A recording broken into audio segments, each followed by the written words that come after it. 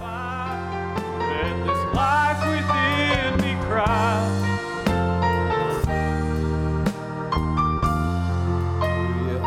Hallelujah. Do you know that your Redeemer lives this morning?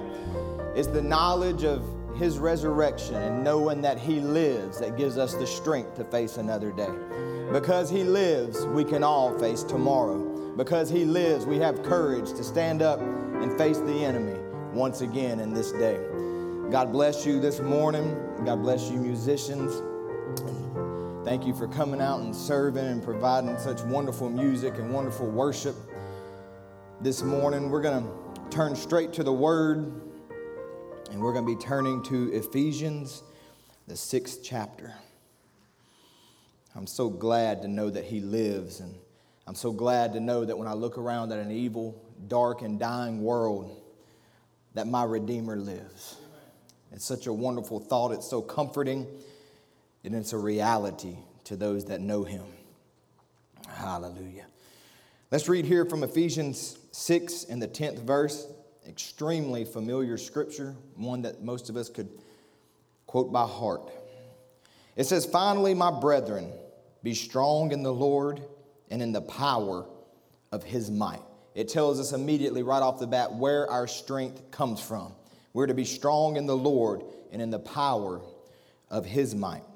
"Put on the whole armor of God, that ye may be able to stand against the wiles of the devil. For we wrestle not against flesh and blood, but against principalities, against powers, against the rulers of the darkness of this world, against spiritual wickedness in high places. Wherefore, take unto you the whole armor of God, that you may be able to withstand in the evil day." How many knows that that's where we're at today? We are in the evil day. And in order to withstand, we must take the instruction given here in the Word. "And having done all to stand, stand therefore, having your loins girt about you with truth, and having on the breastplate of righteousness." Let's pray. Heavenly Father, Lord Jesus, how we love you. And Lord, how we thank you for the opportunity that we have today, Lord, to open your word and to read it. Truly, Lord Jesus, if we were to dismiss now after singing the songs of Zion and reading the word of God, we could say we've been blessed, Lord. But Lord, I'm asking you now to come, Lord, and anoint these lips. Lord, anoint me to speak, Lord, words of encouragement, Lord, to your people. Lord, I have nothing that I can say, Father, but once again, if you'll come and anoint, Lord. Lord, all the study and all the time, Lord God, put in, none of it would mean anything if the words just came across unanointed, Father. Lord, but if you'll come now and anoint the words, anoint these lips, Father, and may it fall on anointed hearts that are gathered to receive. Lord, I pray you'll bless these times together now. In Jesus' name we pray. Amen. Amen. You can have your seats. Bless you this morning wherever you may be gathered in your living room or your bedrooms or wherever it is that you're streaming the service this morning. I pray that God will richly bless you, and I pray that His presence will move down wherever you are. You know, in times like this, we can greatly appreciate the scripture that tells us where 2 or 3 are gathered in my name, I'll be there in the midst of them. It's times like this that we can hold to that. Many times we've taken for granted, Lord, what we have here and what people around this country have and the freedom of worship in the churches and the way we've been able to gather. And it seems like sometimes maybe we've laid out when we shouldn't have. And maybe you didn't come to the house of God when you had opportunity. And I just pray that during this time, if nothing else, that we'll draw closer to the Lord and recognize and appreciate what we have every time these church doors open. I so look forward to the opportunity to gather back together with believers of like precious faith and once again worship our Lord and hear the word and surrounded by my brothers and sisters. I'm looking forward to it. Leading up to today, we've had 3 wonderful services. We've had more than that, but just specifically, Brother Timothy, Wednesday a week ago, preaching on being certain in uncertain times. And then last Sunday, Brother Tim preached a masterpiece on its Easter, on the Easter time. And then Wednesday night, Brother Joe did an awesome job dealing with expectations and what we get, what we expect, and how God will meet us every time. And, you know, I don't like the situation that we're in right now. I don't like being quarantined the way we are. I'm so looking forward to where we can get back to some sort of normal, including the ability to gather together. I miss it so much.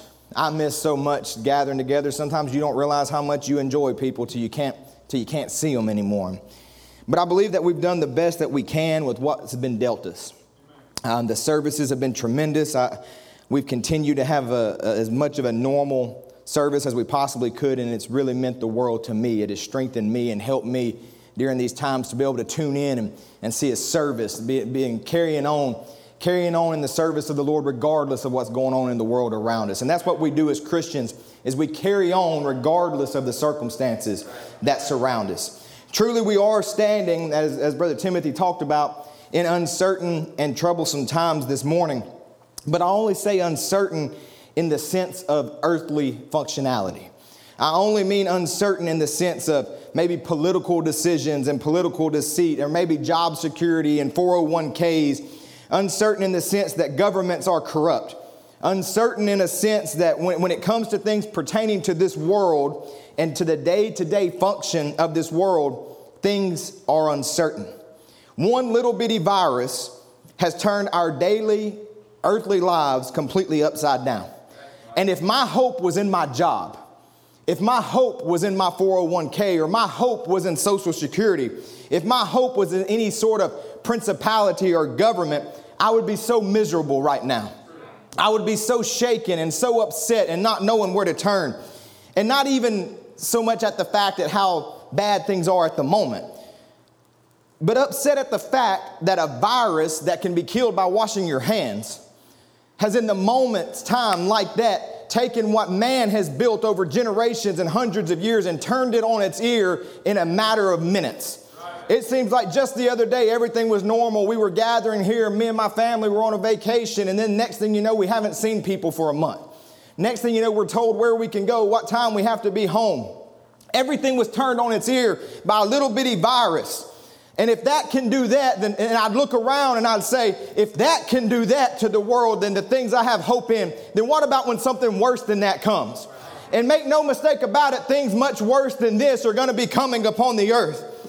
Make no mistake that those things are coming, but make no mistake this morning that I'm not shaken and I'm not worried, because my hope is not in my job. My hope is not in my 401k. My hope is not on the day-to-day functionality of this world, but my hope is placed on things eternal. My hope is placed in Jesus Christ. My hope is placed on something that can never fail, that can never be shaken, that will never return unto him void. My hope is on things eternal this morning. I'm so thankful that I'm so thankful that your focus as believers of this message is not on the day-to-day, but our focus is on the eternal. Amen. That our world, that the thing that we're striving for, the thing that we're living for, it has not been upset one little bit by the things going on in the world around me.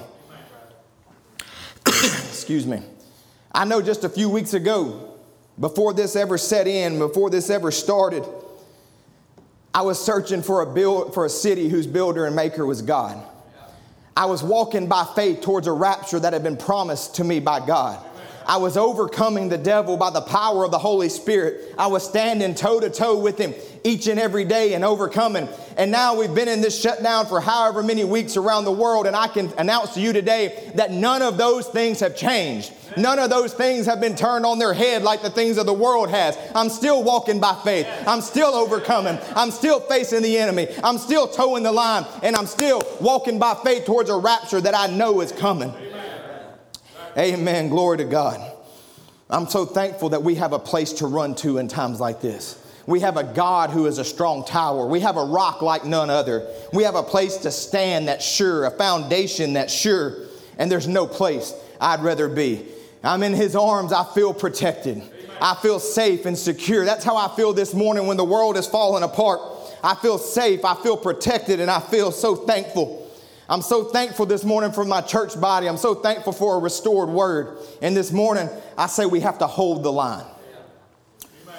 Hold the line. That's our title this morning. Looking at this, I want to open up with a little quote, and it relates to this time for sure, the time maybe we would refer to as a quarantine or the coronavirus or whatever. But looking at it in a broader sense, not just the time of this virus, because the world was in pretty bad shape before the virus. But looking at it in a sense of Laodicea, what we're facing as a people in this day. Brother Branham said, what's the matter with people today who claim to be Christians? Hopefully that's all of us. What's the matter with people today who claim to be Christians? Why are we disturbed in an hour like this? Let's not be disturbed. Let's be soldiers. I love that quote when I read it. He said, let's not be disturbed. Let's not be disturbed. And I say, if this little thing has you shook up, maybe you need to check up. Because he says, let's not be disturbed. Let's be soldiers. Let's stand fast. Let's stand prepared. Let's stand ready for battle. We've been trained for moments like this. We've been trained for moments worse than this. We've been trained to stand when all hell is against us. Let's not be shaken this morning. Let's not be disturbed this morning, but let's be soldiers this morning. Amen. See, we're called to be soldiers. And as soldiers, we are to fight. But we're not to fight the wars of this earth. We're not to get entangled in the snares of this earth and fight about this and fight about this and fight on social media and worry about this. That's not the fighting we're called to do. 2 Timothy 2:3 says, thou therefore endure hardness as a good soldier of Jesus Christ. No man that warreth entangleth himself with the affairs of this life, that he may please him who has chosen him to be a soldier. We are to be soldiers this morning. And in the course of being a soldier, we are supposed to act in a way and conduct ourselves in a way that pleases the one that has chose you to be a soldier. To stand with your shoulders back, to show bravery, to stand there and stand on the word and say, I will not be moved. I will not be shaken, but I'm going to hold the line this morning regardless of what comes my way.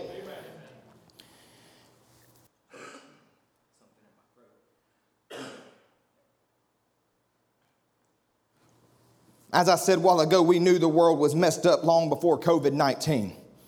We knew it was messed up long before this thing was unleashed upon the world. And we knew that we were in a battle before this ever showed up. And if we aren't careful, we can allow this to distract us from what is really going on. You say, he's talking about conspiracy theories. No, we're not talking about conspiracies. When I say what's really going on, I am. I'm talking about the devil's conspiracy theory. Because what he'll do is he'll use something like this to get your focus off your one true goal. He'll use a situation like this to turn your attention away from the fact that you are called to be completely victorious. You are called to overcome the devil. You are called to win in this last day. We can't be sitting around living and breathing and eating the COVID-19 news cycle constantly, to where we're wondering, is this even real? Is that real? Is this a conspiracy? What did Trump say today? And who did he upset today? And I wonder if they're really in your mind, and it begins to consume you. And it begins to consume you. And all the while you're focused on that, the devil has walked in your front door. And he's begun to rob promises from you. And he's begun to steal your joy and begin to steal your peace and begin to take things from you because you're in the middle of a battle. And in the middle of the battle, you've taken your eyes off the enemy and you've been caught up and ensnared in a circumstance of the world that you can do nothing about. Your worry will not help. Your fear will not help. Just use some common sense and keep your eye on the enemy and keep fighting the one you're called to fight. Get your attention back where it's supposed to be at this morning.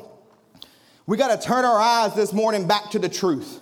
Turn our eyes this morning back to the message, back to the task at hand, and begin to focus once more on, Lord, what am I called for? Turn your focus this morning away from what's going on in the world and turn it back and say, Lord, what is it that I'm called for? What is my purpose? Lord, what do you want me to do today?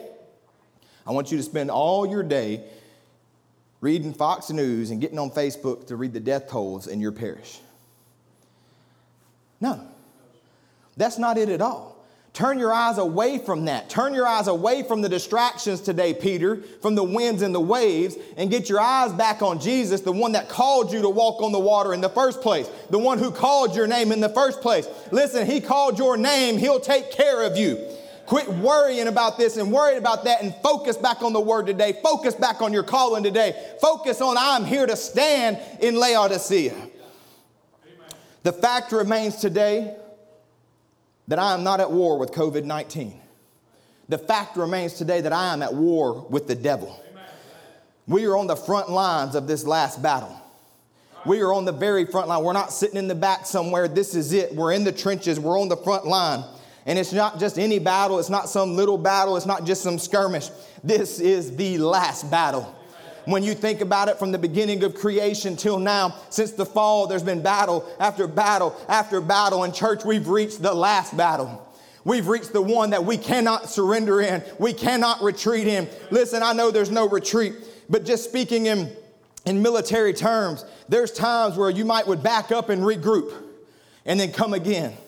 But in the last battle, there is no backing up, because the one who backs up from the last battle, there's not another battle to come. There's not another attack to come. This is it. This is the final battle. You must stand. You must fight. You must win. You cannot retreat. Retreat is not an option. We have reached the final battle. It's a battle for souls. It's a battle for your home. It's a battle for your family. It's a battle for the land that has been opened up and given to us. There's a homeland opened up. We're the people of the book, a people of the land. But now there's a battle going on for it. There's a war going on for it. And I say, get your attention on that this morning. Anchor down, dig in your heels, and get ready to fight.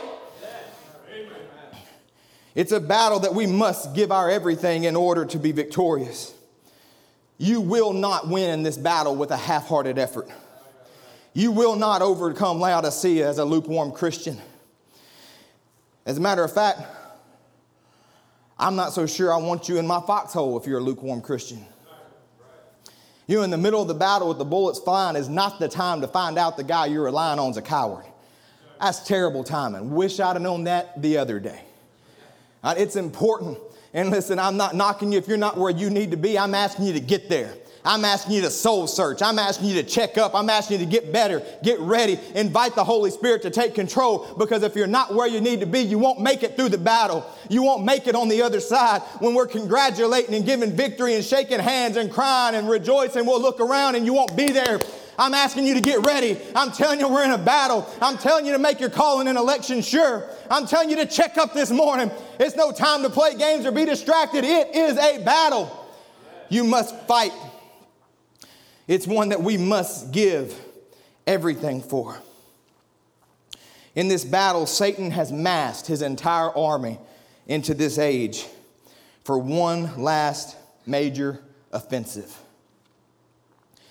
An offensive is a military operation that seeks, through an aggressive projection of armed forces, to occupy territory, to gain an objective, or to achieve some large strategic, operational, or tactical goal.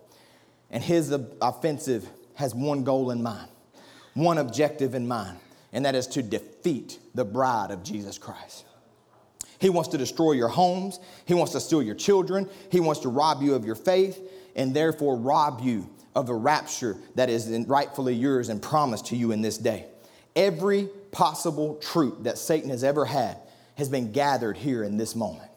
Every possible troop, every demon has been released from the river Euphrates. Every spirit is here, and they're congregating here, and the darkness is dense, and they're piling into this moment for an offensive. And they've picked a spot. And that's what would happen is a general would find a spot along the line. And he would say, we're going to take everything we got, and we're going to hammer in right at that spot. And when we take our forces and we hit that spot, what we're going to do is break through. And then once they break through the line, then they can attack you from behind. They can attack you from the sides. Then when they break through the line, you've been flanked, as it were. I'm telling you that the enemy has massed in this age, and he's pointed his offensive right at you. He's pointed his offensive right at the bride of Christ, and he's coming. Make no mistake about it, he's coming. He's marching across the field as we speak, and he's coming. And I'm telling you, pick up your weapon. Get ready to fight. It's not time to play games. Get ready to hold the line this morning. We must hold. Retreat is not an option. We can't turn around. We can't run. There's nobody else coming behind us. It's us. It's me. It's you. And it's you. And it's you. The people that are streaming this morning, we're in this together, and we have to hold this morning. We can't back up. We can't give an inch. He's coming. I'm telling you, he's coming. And he's coming to knock on your door and see if you're ready. And he's coming to check your heart to see if the token's there. He's coming to your home to see if the token's there. And it better be applied. It better be applied so that when he comes, they say, pass over. Just pass over. But what if he finds you not ready? What if he finds you not in the battle? What if your weapon's laying down? This is the final battle. This is it. Be ready this morning. He's coming, and he's gathered all his troops. And I paint a bleak picture But I tell you, as it comes to worldly things, we live in a bleak world. I paint a bleak picture, but let me flip it to the other side for just a moment. He's gathered every one of his demons in this age. He's gathered them for one final attack. But let me give you a word this morning. That attack is not for your destruction. That attack will not be your defeat. That attack will not take you down. But this final battle is a battle that is for his destruction. It is the destruction of his kingdom. The Red Sea wasn't for Israel's destruction. The Red Sea, even though it looked bleak, was for Egypt's destruction. The lion's den wasn't for Daniel's destruction. The fiery furnace wasn't for the destruction of the 3 Hebrew children. It was for the destruction of the ones that held them captive. And I'm telling you, in this battle, the ones trying to hold you captive, the depression and the fear and the anxiety and the sickness trying to hold you down, in this battle, it's for their destruction this morning. But you got to hold the line this morning. It's not your destruction, but it's theirs. There has never been a more unbelieving age than the age we live in now. Some statistics that I pulled. I'm a statistic guy. I've been accused of making them up on the spot a time or two. These aren't made up. At least not by me. Only 50% of Americans today are members of a church. That doesn't mean they go to church regularly. That means their name is on a book somewhere. 50%. That means that 163 million people in our country aren't even members of a church, much less attend. You are surrounded by unbelievers. Brother Branham says, unbelief is the most horrible thing there is in the world. If you could only take a spiritual looking glass and look into your soul, you doubt and you find out what it looks like. And the greatest devil and the chief of all devils is unbelief. The chief of all devils is the one that has infiltrated this age more than ever before. He's done it through education. He's done it through entertainment. He's done it through science. He's done it through even the news. And he's done it through religion. Religion, above all other things, has taught people not to believe in the supernatural moving of God. It's one of the greatest tools in the hand of our enemy today is religion. Satan has taken 6,000 years since the fall of man to study you, to find every weakness, every vice that would please the flesh, and he put it all right here in the closing age of time. And he has set his army in array for the battle. 200 million demons have been released from the river Euphrates, and you are their target.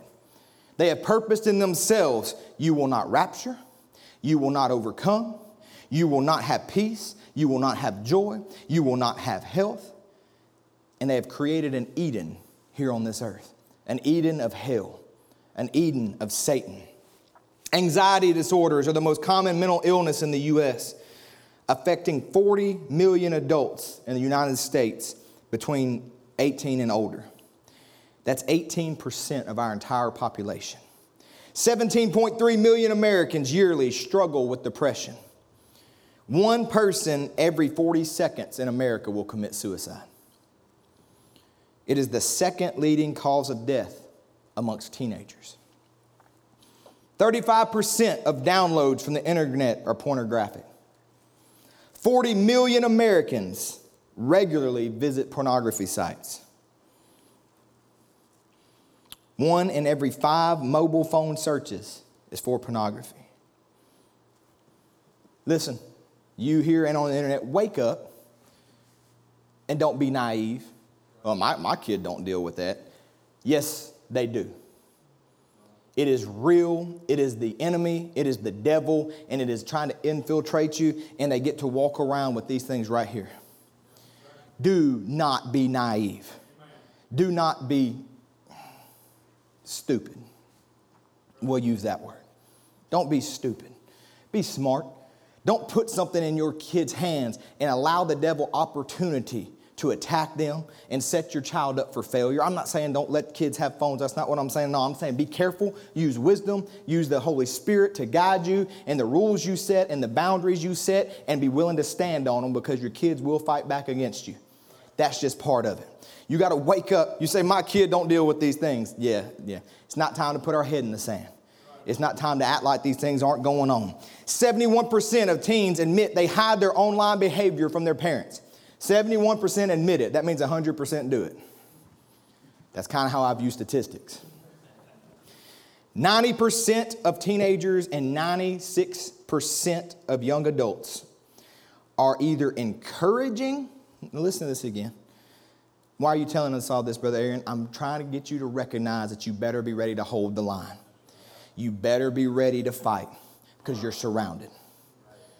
90% of teens and 96%, that's almost everybody, of young adults are encouraging or accepting when they talk about pornography. 64% of Christian men, 15% of Christian women, so they view pornography at least once a month. This is the most unbelieving age the world has ever seen. But in the midst of that, in the middle of hell being recreated upon the earth, there is a people who has been turned back to faith again. There is a message that has come and turned our heart back to faith. There is a message that has come and given us the strength to stand. I'm so thankful for this message. I'm so thankful for a church. I'm so thankful for a pastor that still stands and preaches the moving of the Spirit. I'm so thankful for a pastor and people that stand and believe in the token. Because I'm telling you, without the token, you will not overcome this world. Without the token, you will not be able to stand. I'm so grateful and thankful for the services that we have. I'm so thankful that we gather together and the Lord comes and He meets with us here. And He moves in the worship, and He moves in the preaching of the word, and the people respond and lives are changed. I'm so thankful for that. I'm so thankful this morning that He's still filled with the Holy Ghost, that He still stands behind His word. I'm so thankful that we can overcome in this day. Where would we stand without the message of the hour? You would be one of those statistics, a so-called Christian giving in to the vices of the world. Oh, but praise be to God, He's still filled with the Holy Ghost. You can still have the Acts experience. You can still be filled with the Holy Ghost like they did on the day of Pentecost. And we believe it, and we preach it, and we'll continue to preach it, and we'll continue to hold that line. The supernatural is needed in our churches. Nothing short of the token is going to stand in this hour. Where would we stand without it? Psalms 18 and 39. I'm thankful for this. It says, for thou hast girded me with strength unto the battle. Yes, there is a battle, and Satan has brought all his forces here, and he's in full attack mode, but thou hast girded me with strength for the battle. Satan is going on his final offensive. One final push for victory. But there's got to be somebody who's going to stand against it. Somebody who's willing to call right. Somebody who's willing to call wrong. So it's not the time for us to back off. It's not the time for us to ease up. It's not the time for us to become distracted. It's not the time to relax. This is not the time for us to get our eyes on circumstances. Keep your eyes on the goal. Keep your eyes forward. That's where the enemy's coming from. We must get our attention this morning right back here on the Word of God. Once again, back on the task at hand. Focused on what the general is telling you to do. Not what this other guy's telling you, not what this guy's telling you. And I don't think the general knows what he's doing. You can trust this general. You get your eyes back on his commands. Get your eyes back on his word. That's what's going to lead you through. That's what's going to see you through. That's what's going to hold you in the time of war. We got to hold the line this morning. Brother Branham says, see what the captain said? He's the captain of our salvation. Hallelujah. What is salvation? Deliverance. Glory. He's the captain of our deliverance. The great hour of charge is at hand. Hallelujah. Soldier with armors gleaming, colors streaming. Faith and doubt is setting yourself in array in this tabernacle this morning. Doubt on one side, faith on the other. Soldier, stand at your post of duty. Hallelujah. Our captain, the morning star, leads on. He never goes back. He don't know the word retreat. He don't have to retreat. Amen. Certainly the greatest battle ever fought. She is going on right in here now. Yes, sir. Between life and death, between sickness and health, between faith and doubt. Oh my, between liberty and bondage. The battle is on. Shine your spears, soldiers. Polish up your armor. God is getting his soldiers ready. Amen. God anoints his army. I'm so thankful to know God has anointed his army in this day. I'm so thankful to know that I'm not going into battle, that I'm not well equipped. But I've been given power over sin. I've been given authority over the devil. I've been given the anointing I need to stand in this day, the armor I need, the weapons I need. I'm not going in ill-equipped. I'm going in with atomic bombs. I'm going in with him backing me up. I'm going in with the anointing of the Holy Spirit, knowing that I can stand because he said, having done all to stand, stand therefore. In other words, after you have stood all, you can stand. That means you can't stand anymore. It says you've done all to stand. That means there's nothing else. And he says, now stand. So where does that come from? Him.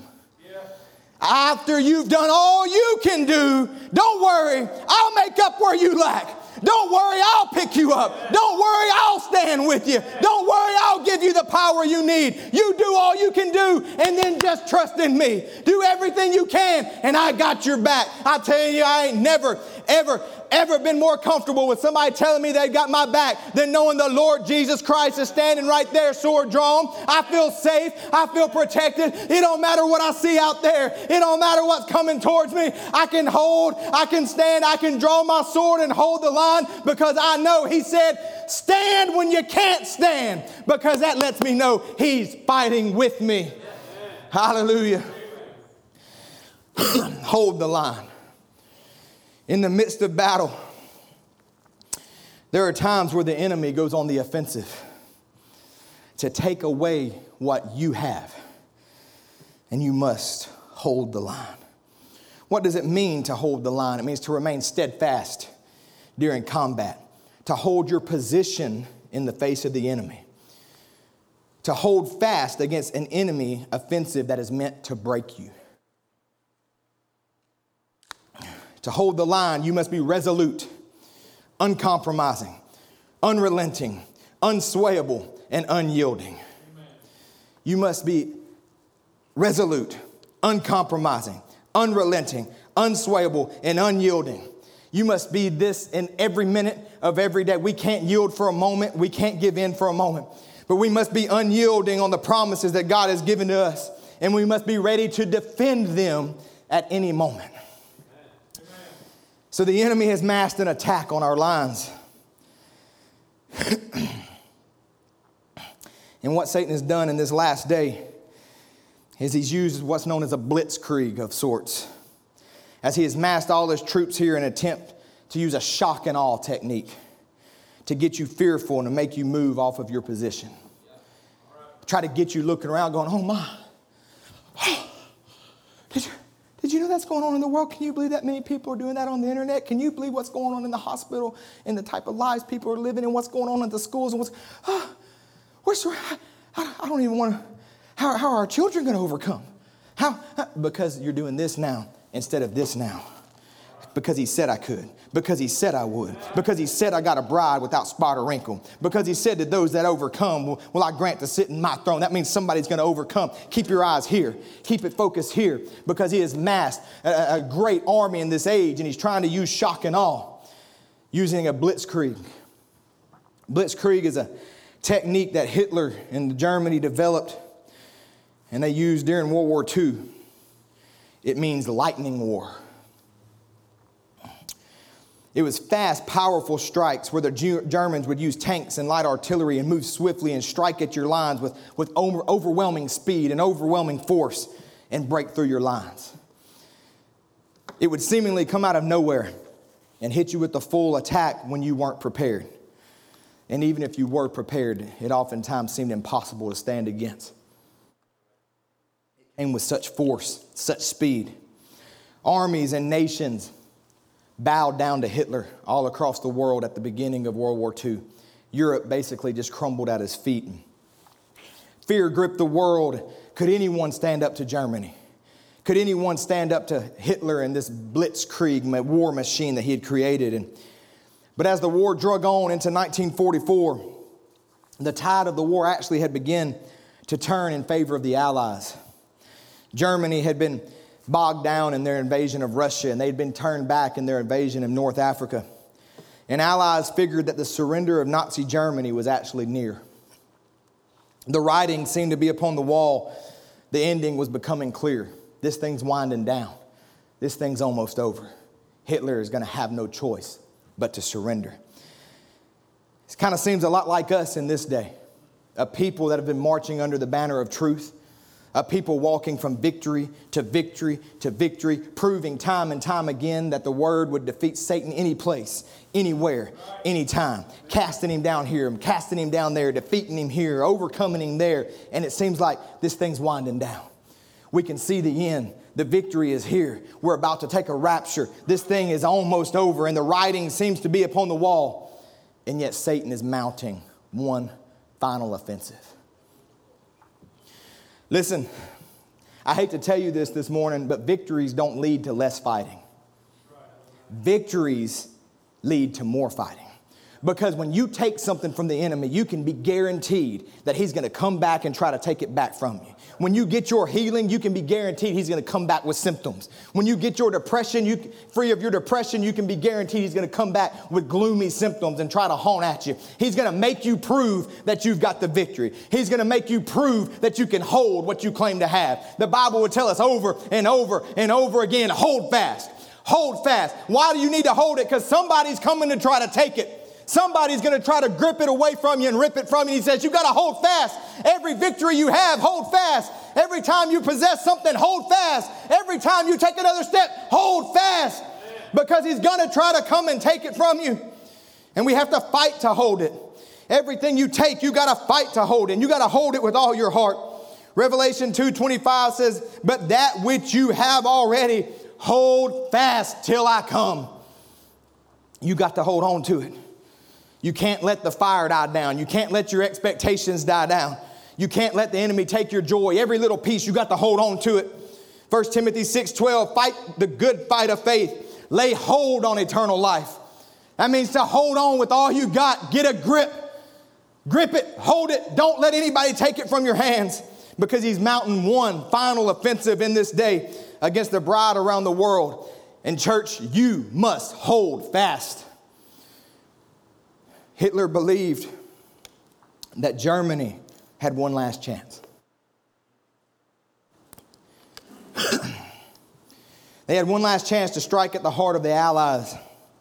And so Hitler ordered his commanders to prepare for an all-out offensive against a strategic, what he assumed was a soft spot in the Allied line, located in a densely forested region known as the Ardennes. The result of this, here we are winding down World War II, thinking it's over, thinking the writing's on the wall. We're right at the end. Victory is near. That's us. That's where we're at. Understand what I'm getting you to. That's us today. We're right here. We're right at it. That you can't lay your weapon down, because he's going to mount a final charge. And so Hitler mounts this final charge, and it would turn out to be the largest battle in American military history. It's known today as the Battle of the Bulge. I was talking to my mom about this, and she said, that's the battle we've all been fighting since quarantine started. Well, I've been fighting it longer than that, but I was fat before this. But maybe some of y'all, that's your problem, is the quarantine. But this is the largest battle in American military history. It's known as the Battle of the Bulge, or we would say today, in our spiritual terms, the greatest battle ever fought. We're so close. We're right at victory, Brother Aaron. Can't be distracted now. Can't lay your weapon down now. Even though victory's at hand, and even though we can see the finish line, Satan is going about now as a roaring lion. He recognizes his time is short. He's recognizing that he's running out of time, so he's going harder than he's ever gone. He's attacking you harder than you've ever been attacked. I don't get it. If we got all this power and all this victory, why am I being attacked harder now than ever? Because his time is short.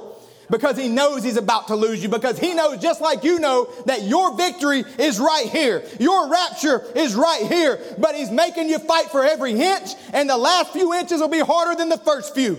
You got to hold fast and push through and break through, because he's throwing all hell at you. All hell at your home. All hell at your experience. Is it true? Is the token there? Will it hold this morning? Stand up, be counted, hold the line, because the offensive of the enemy is coming. Are you ready? Have you put on the whole armor of God? You know, the Ardennes region, the GIs, the American GIs would actually call it the honeymoon sector because it was such a piece of cake. That's where they would send new people there. New arrivals could ease into the war by going to that section, not have to worry about fighting. Or even battle-scarred veterans would go there to recuperate and refit for battle. It was the place they least expected at a time they least expected it.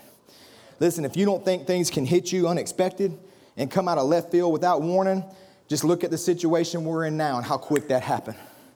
In one moment, the word cancer can have your head spinning. In one moment, your whole world can be flipped upside down. In one moment, things can be fine, and the very next moment, your world, it seemed to be in utter chaos because the enemy has hit you with a blitzkrieg. He came from nowhere. You didn't see it coming. You were lax. You didn't know this is fine. Life is good. Everything's going good. You're serving the Lord. You're doing nothing wrong, but things are cruising, and bam, you get hit. Where did that come from? What is that? What's going on, Lord? What is this? It can happen in an instant. One moment. But I got good news. That's not the only way it works. One moment in His presence. One moment in His presence can fix everything that the enemy could ever think about doing. One moment in His presence can erase a lifetime of sin, a lifetime of shame, and a lifetime of guilt. One moment in His presence can take a death sentence and turn it into new life. One moment in His presence can take the worst attack from the enemy and turn it into the greatest testimony for the glory of the kingdom of God. Just one moment in His presence is all it takes this morning. One moment with Him changes everything forever. One visitation and you can never be the same. One visitation from Him and you can say, I'll never be the same. And so it was on the morning of December the 16th. There was a thick mist that was blanketing all the mountains and the Ardennes forest, and a German fighting force numbering 200,000 and over 1,000 tanks. 200,000. And 1,000 tanks launched an all-out attack on the unsuspecting Allies. Veteran described the eerie red and purple light streaking through the fog, followed by the bone-chilling sound of screaming Mimi rockets and earth-shattering detonations in every direction. You can't imagine the horror. You can't imagine the fear that would have gripped you. You know, we think we're prepared. I believe we are. I think we're well trained. I think we're well taught. I don't make a habit of quoting Mike Tyson from the pulpit. But Mike Tyson said, everybody's got a plan until they get hit in the mouth. Everybody thinks they're ready till the shots start firing, till the arrows start flying, till the guns start going off, till it's you sitting in the doctor's office, till it's you facing the attack in your home. Everybody says, oh, we're standing with you, brother. We got you. But what about when it's you? When it's your turn and Goliath has called your name? Everybody's got a plan till they get hit in the mouth. We can all stand and dress the part when things are going smooth. But what are you going to do when the bullets start flying? What are you going to do when 1,000 falls on this side and 10,000 falls on that side? What are you going to do in that moment when you can't see anything and you can't hear anything and nothing but explosions and rifles and the enemy howling and demons howling your name and calling you, telling you they're going to destroy you, they're going to take your life, they're going to take your family, and they're surrounding you? What are you going to do? Let me tell you what you're going to do. Because you got the token, because you're born again, because you're a son of God, in the midst of all that, you're going to stand firm. In the midst of all that, you're going to draw your sword and you're going to count on the fact that He's standing with you. In the midst of all that, you will not run, you will not buckle, you will not give in, you will not retreat, but you will stand knowing that God Almighty, my God, is standing for me. In the midst of all that, I don't care how many demons are around you, I don't care how many people are against you, you can stand even if you got to stand by yourself. What will you do? You will stand. Hold the line. But I've done all I can to stand. Then stand therefore. I've done all I can do. Then rely on Him. I'm not asking you to do anything else, but just stand one more time and put your faith in Jesus Christ and trust Him, and you will be victorious. We got to have some people that'll stand, Brother Michael. Where are the sons of God today willing to stand? Where are the daughters of God today willing to stand and say, I'll toe the line. I won't back down. I won't bow down to modern pressure. I won't give in to modern trends. I won't give in. I'll stand. I'll stand for the truth. I'll stand for the message. I'll stand for holiness. I'll stand for the moving of the Spirit. I'll stand for every promise. I'll stand no matter what it costs me. I'm going to stand and hold the line. We got to have people that say, I will not break. I will not bow. I will not give in, because this is a good land. This is a good place to make my stand. That's what you find down through history, is when an attack would come, your leaders would search for a good piece of ground. Where can we make our stand? And if it was in a place that wasn't secure, like maybe it was in a valley and the mountains were on the sides, they wouldn't stand there because they were susceptible to attack. What I'm telling you today is this land we've been brought back to, it's a good land. It's a good piece of ground. It's the perfect place to make your stand. You're surrounded by all these thousands and millions of demons and enemies and things coming in. Look around one time. Oh, this is a good land. This is a good piece of ground. This is the place I will make my stand. This is where I'll stand with my family. This is where I'll stand with my church. This is where I'll stand. Right here on Christ, the solid rock I stand. All other ground may be sinking sand, but I found the place I'll stand. I found the place I'll toe the line. It's right here in the land of the Holy Ghost that we've been returned to. And it seems as time goes on, there's less and less people willing to stand for all of it. They might stand for their pet quotes. They might stand for the mechanics of it. They might stand for the fact that God sent a prophet, or stand here, or stand there. And I agree with all that. You got to stand with all those. I believe in standing where God sent a prophet. I believe in standing for the correct doctrines. I believe in standing on those things. But what we got to get to the point where we recognize that an attack on any of it is an attack on all of it. An attack on any of it is an attack on all of it. An attack on part of our church is an attack on our whole church. An attack on one part of my family is an attack on me. And we got to be willing to stand for every last bit of this word, not pick and choose here and there. You got to be willing to stand for all of it. You got to be willing to stand for all of it. But the thing is, when you stand for all of it, you're going to fight more. You're going to fight more, because when you stand for all of it, that means there's never a moment that you can relax. There's never a moment that you can rest, because the enemy is always attacking somewhere. The enemy is always attacking somewhere. And the minute you hold off this attack and think I can move forward a little bit, he attacks over here. But I got to stand for all of it. So I'll face him there and I defeat him there and I go to move and he attacks there. You're always going to be fighting if you stand for all of it. It's a constant war. And that's okay, because I didn't sign up for nothing. That's okay, because we didn't sign up for a picnic. That's okay, because we didn't join a social club. We joined an army, and we are soldiers. And in the army, you fight. Don't join the military and then get upset when you get sent to battle. Don't join the military and get upset when people shoot at you. That's what's going to happen, because it's a battle. You're a soldier. You're in the army. Buckle up, ante up like men. Throw your shoulders back and toe the line and say, here I'll stand. Here I'll fight. I'll fight for every last bit of it. I'll stand for all of it. And hold fast. This is a war, and the enemy is coming with all that he has. And I'll say again, retreat is not an option. You got to put on the whole armor of God. You got to dig in your heels, because the enemy is coming. Why is he coming? It just means you have a land. That's what it means. Listen, Israel never had to fight wars when they were slaves in Egypt. If somebody attacked Egypt, Egypt had to deal with it. It was Egypt's land.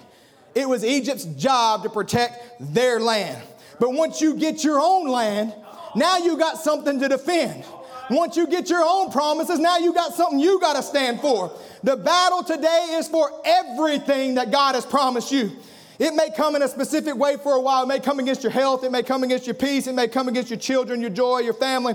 Or it may come against the church as a whole in some great big persecution, as it were. But it don't matter how it comes. You got to be willing to stand for all of it. Stand for all of it.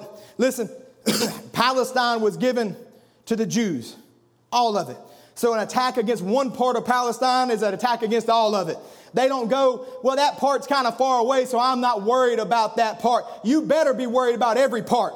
This land was given to you. An attack against it on page 1 is the same as an attack against it on the last page and everything in between.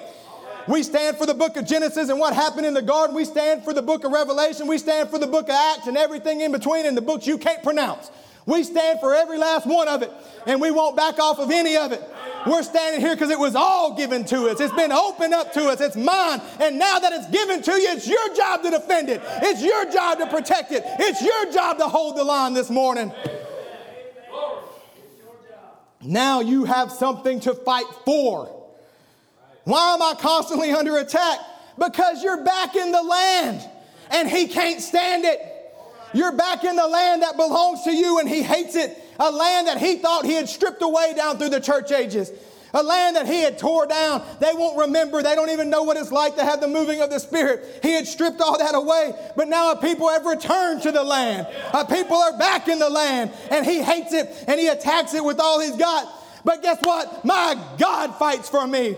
I can stand my ground and say, my God gave me this. This is the border he established. I didn't establish it. He established my borders. He expanded my borders. Now it's my job to stand. It's my job to stand. How can I overcome? Stand. It doesn't make sense. Listen, duty is ours. Results are God's. Duty is ours. Results are God's. Just stand at your post of duty and watch him do what he does. Now we have something to fight for. You're back in your rightful position and he wants it. You're back in your rightful position and he hates it. But now that you're here, you're going to have to hold. Don't let no man take it. Don't let no spirit take it. Don't let no doctrines take it. You stand firm. You stand true to all of it. Scripture tells us in James that the devil is supposed to flee from us. Visual. Some people are visual learners, Brother Mike. Why ain't the devil leaving? I don't get it. He's been standing there in that valley for 40 days. He ain't left yet. Well, Brother Mike, he ain't going to. Until somebody stands up and goes forward and takes the word of God and makes him leave. Yes, he's going to flee. Yes, my God fights for me. Yes, my God fights my battles. Yes, the battle is the Lord's. I understand all that. But who's he going to do it through? You. Who's he going to fight for? You. Brother Joe brought it out so great on Wednesday night. He'll feed the 5,000, but somebody is going to give him the loaves and the fishes. He wants somebody to put something in his hands. He wants you to do a part. Listen, he didn't need anybody to give him those loaves and fishes. He could have just said, poof, poof. But he wants you to do a part. He wants you to have a stake in the battle. You got to resist the devil, then he will flee. He's not just going to flee. You got to do your part to resist and hold the line. Brother Branham says, speak and go forward. That's right. That's God's commission to his church. We have no time to slack. They say the revival's over. It isn't over. Go forward. It's time that Pentecost is played out. It isn't. It's time for Pentecost to rise in the name of Jesus Christ and go forward. There's no retreat. There's no staying on the same ground. Let's move with the Spirit, or the Spirit will move on to somebody else and leave you standing. Move with the Spirit. Think about that next time you want to quench the moving of the Spirit of God. Move with the Spirit, or the Spirit will move and leave you standing.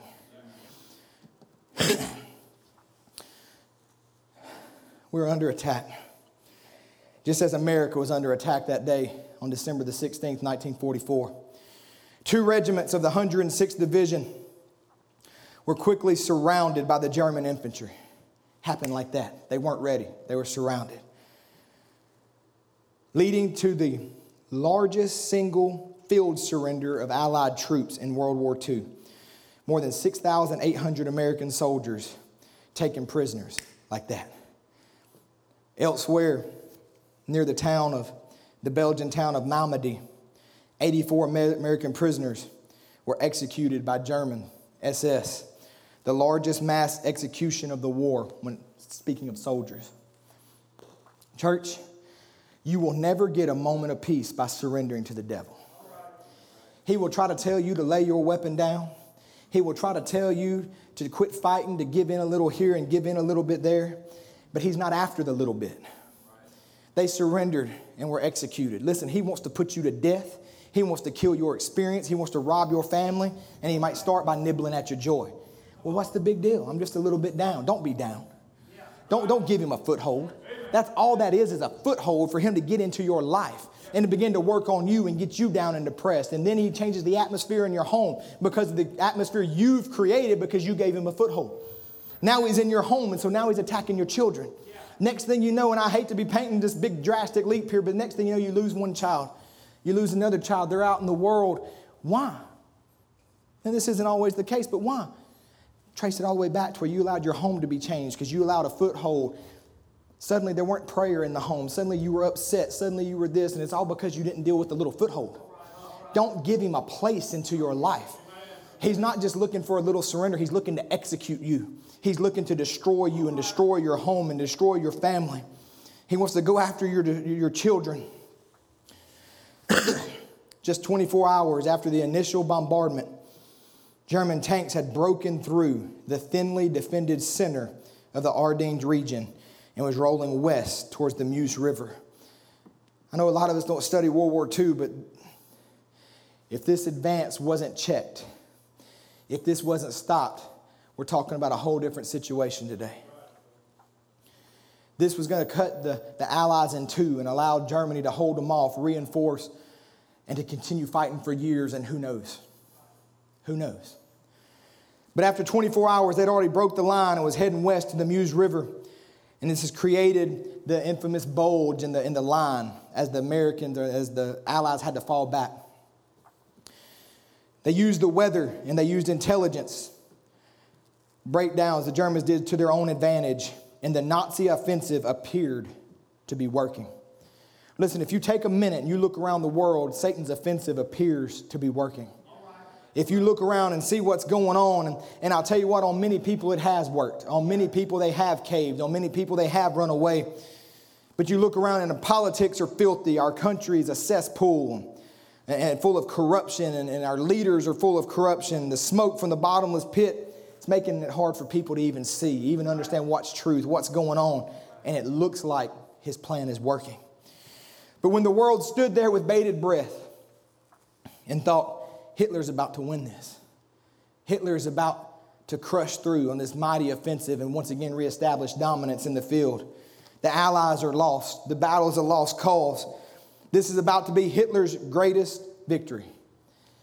There was a small group of Americans in the Ardennes forest.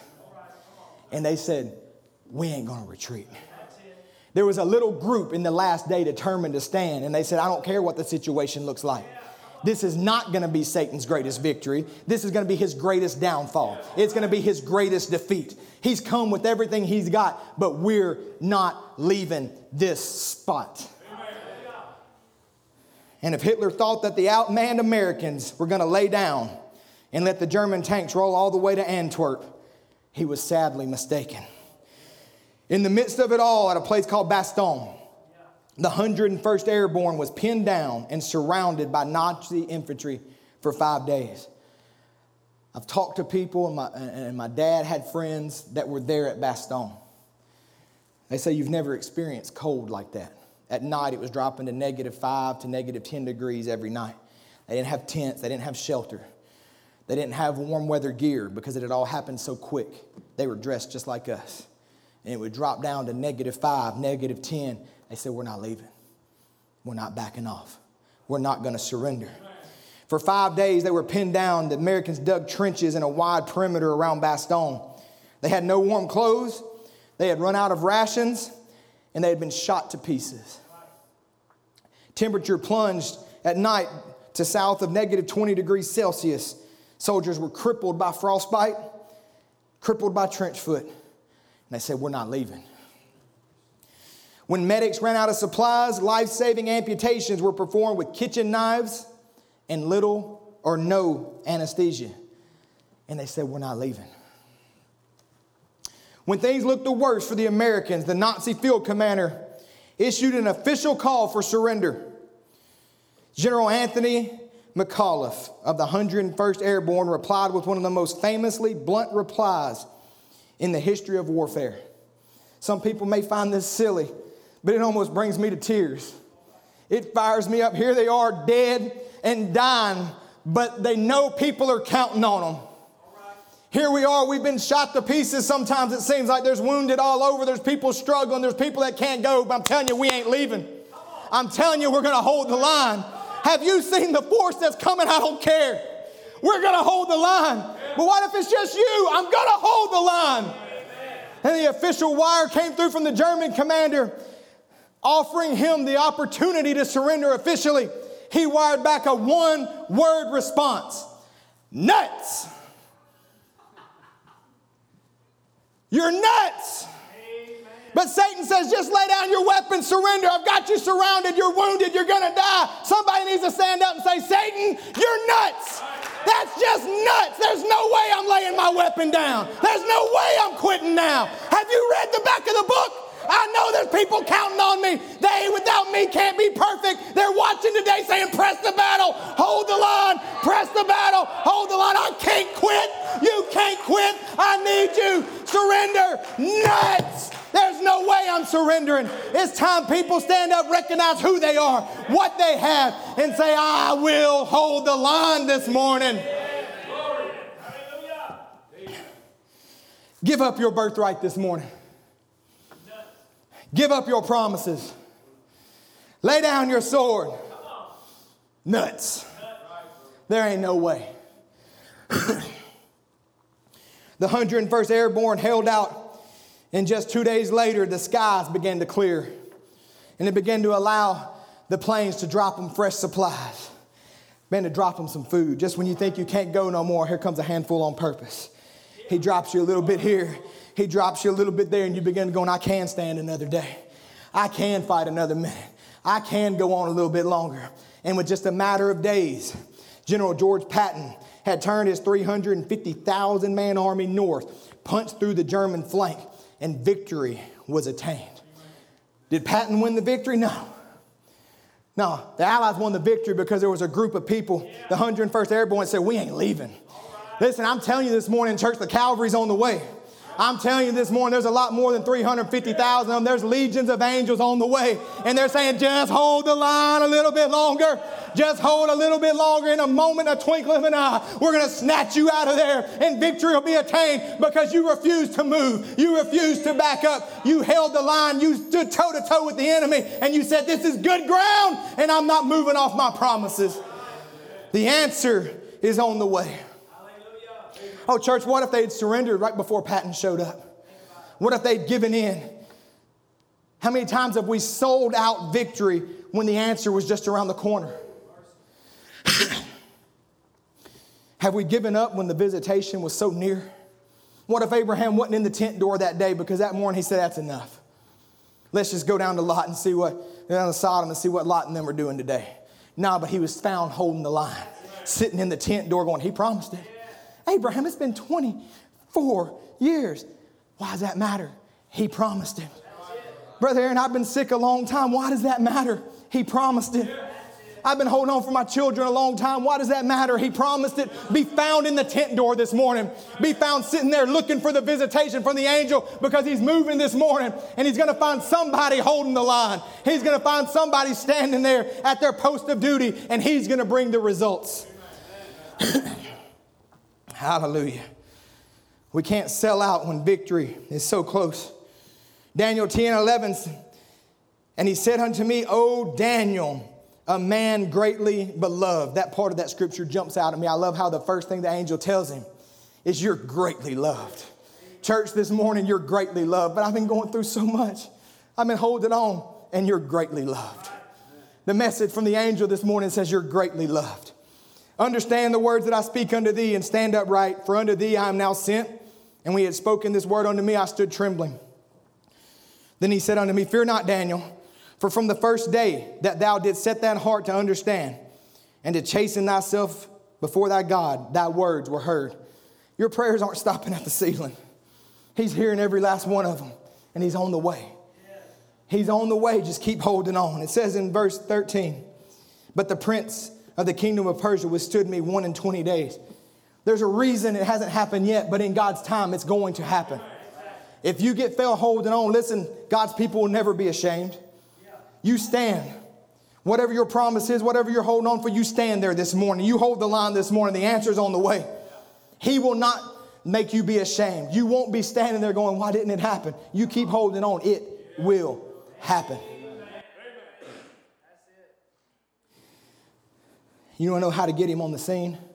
You stand. Brother Branham says, but I want to say to this mixed audience tonight, if Jesus Christ, the Son of God, rose from the dead, the Bible said that he is the same yesterday, today, and forever. That's the scripture. If he's the same, he's got to prove to be the same. If he manifested himself to people in those days yesterday, he's got to manifest himself to the people today. And he promised it in his Bible, in his word. The only thing, you're just afraid to step out and take God at his word. That's all. Don't you be afraid. You stand right there. No matter how dark it looks, you see if Jesus don't come. I've never seen him fail. He will do it, but you've got to stay right there. You've got to stay right there, and you stand your ground no matter how dark it gets. Listen to this. He says, just hold on. Here is what is coming for you. Oh, I tell you, most marvelous thing that I've ever seen in my life. The greatest hours of my life is when I got up against a wall that I couldn't get over it, under it, or around it. That's right. And then I trust God and he opens the way and I go through the thing. God takes you through it. That's when you come out on the other side. It's like Samson when he killed the lion. When he got on the other side, when he killed the lion and he got the sweetest honey he ever eat out of that old carcass of that lion. But you just got to stand right there. You must hold your ground. Bible says, Nahum 1:7, the Lord is good, a stronghold in the day of trouble, and he knoweth them that trust him. It's good ground. He's a stronghold. It's a good place to make your stand. Brother Branham says, but here is what God will judge them by, the word. That's the standard. Heavens and earth will pass away, but my word shall never fail. Upon this I take my stand. All other grounds is sinking sand. All other grounds is sinking sand. On Christ the solid rock I stand. All other grounds is sinking sand. You know, today we have to be careful. Thank you, sir. Because we oftentimes think of the attacks and we think we know where they're going to come from.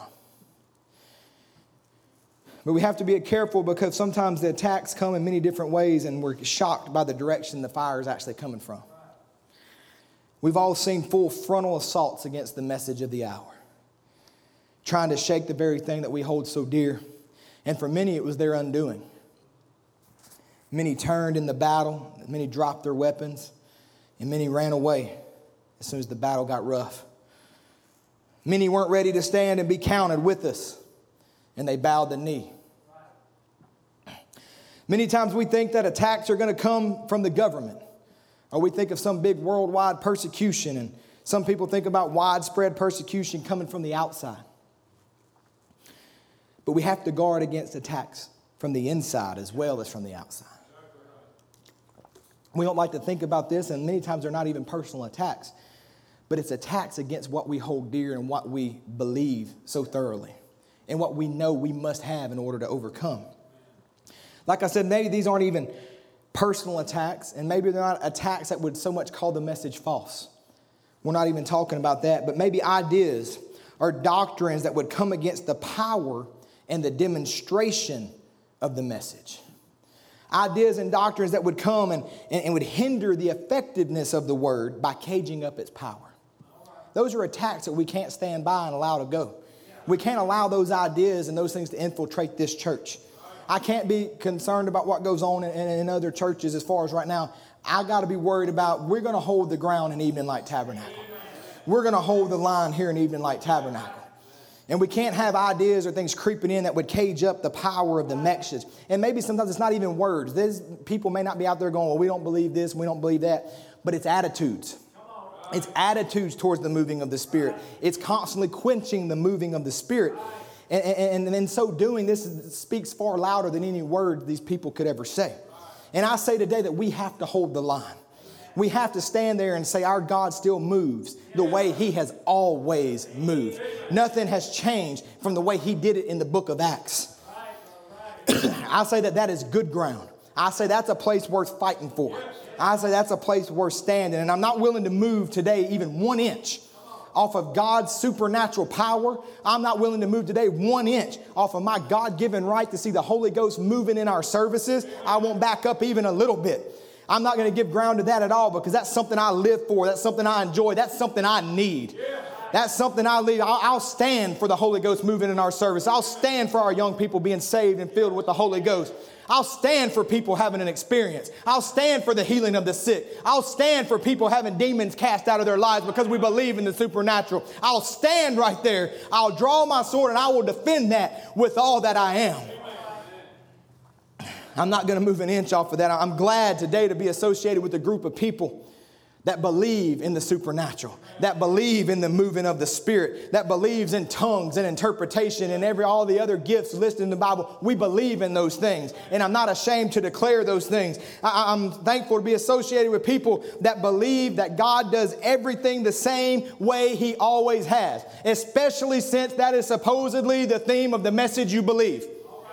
The very theme of the message you believe was Hebrews 13:8. Jesus Christ the same yesterday, today, and forever. Yeah, He does, but we don't need. Well, why do you get to decide what we need? If He said He's going to move the same way, He must have known what I needed. He knew I needed Him to move the same way He always moved. He knew that I needed the supernatural. He knew that I needed to see those things and to have those things moving in my life. It's the very theme of the message that came forth. Hebrews 13:8. He is the same. Galatians 5:1 says, stand fast, therefore, in the liberty wherewith Christ hath made us free, and be not entangled again in the yoke of bondage. Brother Branham says, stay with that word. Don't you never leave that word. You stay right with it. You stand fast in the liberty where Christ has made you free. Be not entangled in all those yokes of bondage and so forth. Stand fast and stand free. It amazes me the number of people in this day, after being sent the most supernatural message ever, that are either against the supernatural or they're afraid of it. Do you even know the message you're following? There's never been a more supernatural message, and yet we wanted to take and withdraw the supernatural aspect from it. Listen, your car is really pretty. You've got it shined up real nice. It looks great. And I'm really glad that you've got your doctrines all in order. I'm proud of that. I stand with you on that. But your car hasn't moved in years. And now you want to be mad at people that are zooming up and down the highway. Don't be mad. Join us. Don't be mad. Put some gasoline in your tank. It's a good car. I like what you've done. But don't be afraid to get there and get the dynamics going in there, get the engine going and come join us. It's fun going up and down this highway because, listen, I still got a car just like you. My car's just as pretty as yours, but mine's driving. My car's going places. My car's going in a rapture. I'm leaving here. But if you don't crank your car, you're going to be left sitting in the driveway with a pretty car and a bunch of doctrines. It's not just the doctrines that separate us. It's the life that came with those doctrines. It's the life that came with this message. It's the power that came with it. And it came in power and it came in demonstration. Quit being the get off my lawn guy and get in your car and drive with us. Quit being such a crank about it. And crank it up. Put your crankiness to your car. Listen. Here we are. It's not working something up by stepping back and letting the Spirit move. I get so tired of hearing, well, don't work up emotion. Don't work. It's not working up to let Him move. You're going to accuse us of that. Let me step back and say to you, okay, we'll quit working things up. You quit quenching the Spirit. All right. Come on, brother. All right, it's not working things up to allow the Spirit to move. Look, as Christians, we got to stand for our freedoms. We got to stand for the freedom of worship. Quit being afraid of the word Pentecost. Why are we so afraid of the word Pentecost? Pentecost is what Peter was. Pentecost is what Paul was. And Pentecost is what I am. I'll go ahead and be associated with that. If it was good enough for Peter and it was good enough for Paul, it's good enough for me. That's what Paul was. That's what Peter was. And that's what I am. Pentecostal is what I am, not by denomination, Not by creed, not by doctrine, not by joining something, not because of all these things we think, but it's because my messenger preached exactly what Paul preached. And what Paul preached was the Pentecostal message. Our messenger preached exactly what Paul preached. He said that. And the people on the other side said, that's what we're counting on. We're resting on that. It's not emotion. It's not a workup. It's gathering around the revealed word of the hour, leaving your fire extinguisher outside and letting God move in the service. That's what it is. Getting in one mind, one accord, and letting God move. Oh, but Brother Aaron, the book is open. That's why I'm excited. I got something to shout about. I got something to dance about. I got something to worship Him about. But the book is open. Well, why don't you notify your face? You are the saddest person I've ever seen about the revealed word of the hour. Praise God. Why did it make you so sad? When the book came open and I realized who I was and my position and where I stood, it made me get excited. It gave me something to shout about. It gave me something to dance about. It's what loosed the Spirit moving again in the churches. This message came and broke the Spirit free. And there's a movement amongst people to take the Spirit and cage it back up. Not here. It's not happening here. We're going to hold the line. We're going to stand our ground and say, we need it. We want it. Lord, you're free to move here anyhow, anytime, any way you want to move. This message set it free. I am not going to fight a battle to cage it back up, but I will fight a battle to keep it loose, to keep it free, and to keep it moving. My home needs it. My children need it. I need it. You need it. Let it move in your life. The book is open. I got something to be excited about. Brother Brown says, oh my, you'll think I'm a holy roller after a while, sure enough. But brother, when I think of the blood of Christ that pardoned my book of sin and throwed it in the sea of forgetfulness, it makes me get happy and rejoicing. I love Him with all my heart. It's the old time power of God that saved me and has kept me through the age. I love Him with all my heart tonight, and I take my stand with Paul of old. In the way that's called heresy, so worship I the God of our fathers. I'm not ashamed of the gospel of Jesus Christ, for it's the power of God unto the salvation to those who believe. Marvelous. He's wonderful. Amen. Jude said to contend. Contend because somebody would like to change it or twist it or remove it from you. Contend for what was once given. Things have already been beginning to change. We're not too many years down the road from the messenger gone off the scene and things beginning to change. Contend. Hold fast. Defend it against outside forces. Defend it against inside forces. Listen, I ain't worried about being shut down by the government. I ain't worried about you being shut down by the government. I'm more worried about those of you that have shut yourself down spiritually because you put the Holy Ghost in a quarantine. And you ain't seen it in a long, long time because you're afraid of it and it's in quarantine. Let Him out. Let Him out and let Him move this morning. Let Him go. I ain't worried about wildfire. I'd be much more worried if we had no fire. That's what would concern me the most. I love it when the Spirit moves in Evening Light Tabernacle. I love it anywhere, but let me talk to my church. I love it when the Spirit moves. I love it when a sister breaks free and begins to shout and dance, or a brother breaks free and begins to shout. And I love it. Better yet, I love it when a bunch of us break free and begin to shout. I love it. There's nothing like it. It puts me in the mind of war. That's what I think of. You say, absolutely, I think of war. I think the reason that shout's happening is something just died. An enemy was just killed. A chain was just broke. There's a war going on. And when I hear the shouts and the screams and the worship and the praise, I begin to realize not only is there a war going on, but we're winning. Not only is there a war going on, but there's victory taking place. It puts me in the mind of war, and I love it. See, that's the problem right there. People are sitting around going, war? That's the problem. A lot of people are on a picnic. And so they ain't had a victory in a long, long time because they ain't fought a battle because they're on a picnic. Brothers and sisters, this is a war. We are fighting a battle every day, and especially when we come together. We come together for freedom and to break chains and to have things cast out and have deliverance in our life, to worship the King of Kings. But like I said, it puts me in the mind of war.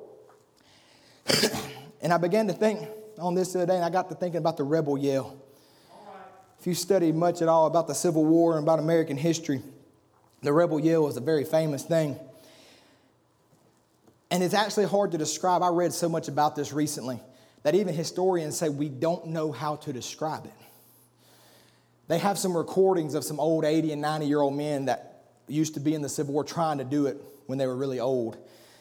And admittedly, it sounds pretty spooky, but probably not like it once did when there was 50,000 people doing it. But they don't even know how to describe it and the way it sounded. But you can just picture in the midst of a battle, there'd be dead and dying and smoke and cannons firing, muskets going off, complete disarray. And through the smoke and through the fog and through all that noise, there would suddenly come this eerie, high-pitched scream of 5,000 to 10,000 people. And it would just permeate through, over the muskets, over the cannons. The rebel yell would come out. And there are reports of how it would shake the enemy, how it would scare them. And the thing is, it wasn't the sound of it, although it was spooky sounding, but it's because they knew what was coming next. It wasn't the yell. It's because what was fixing to happen after that yell went forward. Former Union soldiers described the yell with reference to a peculiar corkscrew sensation that would go all the way up your spine when you heard it. Along with the comment, if you claim you heard it and you weren't afraid, that means you never heard it. It derived from the screams traditionally made by Scottish Highlanders when they made a Highland charge during battle. The sound of it would terrify the enemy, often causing fear and panic to set in before the charge ever struck. Well, Aaron, why are you comparing it to that? Because I'm telling you, can you imagine what it sounds like down in hell? When in the midst of hell and there's a battle raging and suddenly there's, what is that sound? What is going on at Evening Light Tabernacle, and it pierces through the darkness and fear begins to shudder through the demons. It's not a rebel yell, but it's a yell from the bride of Jesus Christ screaming, freedom, freedom, victory. I'm set free. I've got joy. I've got peace. And a scream goes forth and it shakes the very pits of hell. Why? Not because of the scream, but because they know what comes next. They know that behind that scream is an army marching forward to victory, coming in a full assault, coming to take their heads off. Behind that yell, they know, here they come. Here they come. And we're not tracing this back to Scotland or the Highlands. I can trace it back to the Bible. It's the shout of the King. It's right here. I can trace it back to, there's a shout of the King in the camp. Don't go now. Don't attack now. It'll be your life because the shout of the King is coming forth. Freedom! Glory! Hallelujah! Blessed be the name of the Lord. They know what's coming next. Their head's coming off. I love freedom in the house of God. It's the shout of the King. Oh, I don't like all that. Like the lady said, made me have chills. Brother Brown said, you'll freeze to death if you go to heaven. Brother Brown says, brother, you're leaving out the real thing. Listen, you've got the thing laid out in letter, and that's right, but you haven't got the Spirit with it to quicken the letter. That's where it's at. So church, that's why I take my stand today with a holy roller, because it's the truth. Sorry, that was the prophet. Didn't mean to disappoint. See, truth is to be defended at all costs. No matter who it offends, no matter who it upsets, whether it's friends, family, churches, truth comes first. You got to stand. Brother Brown says, Brother Brown says, on top of Mount Olive come a little white donkey coming, walking down the hill with a group of people fanatically screaming, pulling off palm leaves of the trees, throwing their clothes in the road, screaming, Hosanna to the Son of David, that comes in the name of the Lord. This little mule, his rider was none other than God's anointed Messiah of the hour. See what happens when the anointed Messiah of the hour shows up? Let me tell you again. People fanatically screaming, pulling off palm leaves, throwing their clothes in the road, screaming, Hosanna to this. It wasn't a quiet little church mouth service. The King of Kings had showed up. It says this little mule, his rider was none other than God's anointed Messiah of the hour. God then, what was he doing? What is that attraction up there on the hill? It's God making history and God fulfilling prophecy. And that's always causing an attraction. It brings all the critics up, the vultures and the eagles also.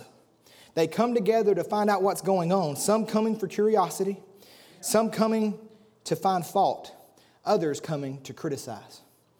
So just let me leave this with you before I move on. This is what happens when the anointed Messiah shows up. It says it brings in the vultures and it brings in the eagles also. Some are there out of curiosity, some are there to criticize and find fault. That's a quote from the Message of the Hour. And all I ask you is find yourself in that quote. When the screaming and the shouting goes on because the Messiah has showed up, which one are you? Just place yourself. That's all I ask you to do. Why do you say all this? Because somebody's got to stand and hold the line for the moving of the Spirit, for the dynamics to go with the mechanics. And I'm willing to do it. We could go through so many different promises, so many different things, but that's one of the attacks against the church today, right there. And that's why we hit that. I believe with all my heart, as we begin to turn this towards the end, I believe with all my heart that this battle we're in is worth fighting. What we have is a truth that you can stand on. Listen, we can't be afraid anymore. We can't worry about people's feelings. The truth isn't worried about your feelings. All right, you got to be willing to stand on it no matter what. It's time that we recognize that this battle is life and death, and we got to get a grip on the promises of God. Get a grip on them. Revelation 3:11, behold, I come quickly. Hold fast which thou hast, that no man take thy crown. If we could hold on to the promises of God the way we hold on to our complexes, and the way we hold on to our grudges, and the way we hold on to our unbelief and our doubts and fears, we'd be the most powerful army walking around right now. Devil wouldn't come in the back door. But we can't hold on tight enough to the promises of God because I have to let go of this complex. I want it, God, but can't you see my hands are full? I want that, Lord. That's for... But I got this. If we would hold on to those things, the way we hold on to our ideas, and the way we hold on to the way we want things, and our attitudes and our bitterness, we'd be all right. We'd already have this battle whooped. Brother Branham said, when something is truth, then hold fast or hold tight. Get a death grip on it, he said, and don't turn it loose, and hold fast to that which is good. That's what it means. Get a death grip on it. Don't give up any of your promises this morning. Get a death grip on your healing this morning if that's what you need. Get a death grip on the baptism of the Holy Ghost this morning if that's what you need. Get a death grip on revival. You say, I need a revival in my life. Get a death grip on it and hold on to it and say, Lord, send me a revival. I'm not letting loose until you send this revival to me. You say, well, Brother Aaron, God don't do that anymore. Listen, you can't take it from me because I got a death grip on it. You're not taking anything from me because I got a death grip on it. I got the mechanics in one hand, I got the dynamics in another, and I'm going to have both of them because I got a death grip on them this morning. Brother Branham says, we have a word for us at this time. It's hold fast, persevere, don't give up. Put on the whole armor of God. Use every weapon he has given us. Use every gift at your disposal and look ahead with joy because we're going to be crowned by him who is King of Kings and Lord of Lords. Church, we are in the final hours of the final battle, and we must go boldly into battle, standing on every promise of God. Fear in the battle causes a break in the line. You can't be in this time wondering and doubting and looking around. You got to be certain, because uncertainty and fear will cause the lines to break. If you're not certain, now's the time to get serious. Now is the time to make your calling and election sure. Now is the time to search your soul. Because when you're unsure of what you're standing on and where you're standing at, then panic will set in when adverse conditions surround you. When you're unsure, you begin to flee when the enemy surrounds you. But when you're certain of God, when you are certain of God, you can stand no matter what happens, even if you have to stand alone like Daniel did or the 3 Hebrew children. I guess they didn't technically stand alone, but they stood together. Like Daniel did in his day. When you're certain of God, you can stand no matter what comes around you. Listen, I'm telling you, your inheritance is certain. Your healing is certain. Your rapture is certain. The destruction of Satan's kingdom is certain. You can be certain of God this morning. Listen, it's time that we quit going out there going, it's another battle today. I fought a battle yesterday. It's going to be a battle every day. Every day. I think it's time we start going into battle like Jack Churchill did. I don't know if any of y'all ever heard of Jack Churchill, but he was actually a British commando. And in World War II, he was famous for charging into battle. You can actually find pictures of him storming the beaches of Normandy in the midst of fire, just like this. He was famous for going into battle, not unsure, not uncertain, not trying to hide and duck, but he would march right out in the midst of battle with a Scottish broadsword, playing his bagpipes. And he would stop playing the bagpipes long enough to pull the pin and throw a grenade. That guy was ready to fight.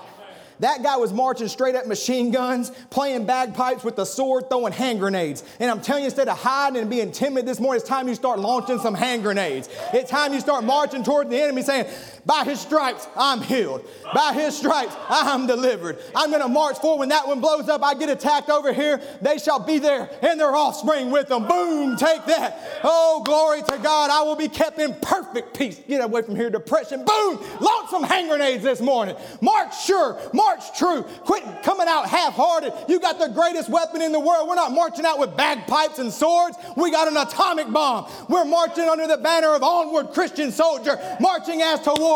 March out this morning, launch some rockets, launch some grenades, make the enemy uncomfortable this morning. For far too long, the enemy's been comfortable with some of us. Make him uncomfortable this morning. Launch some grenades this morning. Blow him off your ground this morning. He wasn't afraid to march out and fight. He was standing firm and launching grenades. That's my motto. I'm going to stand firm and launch grenades.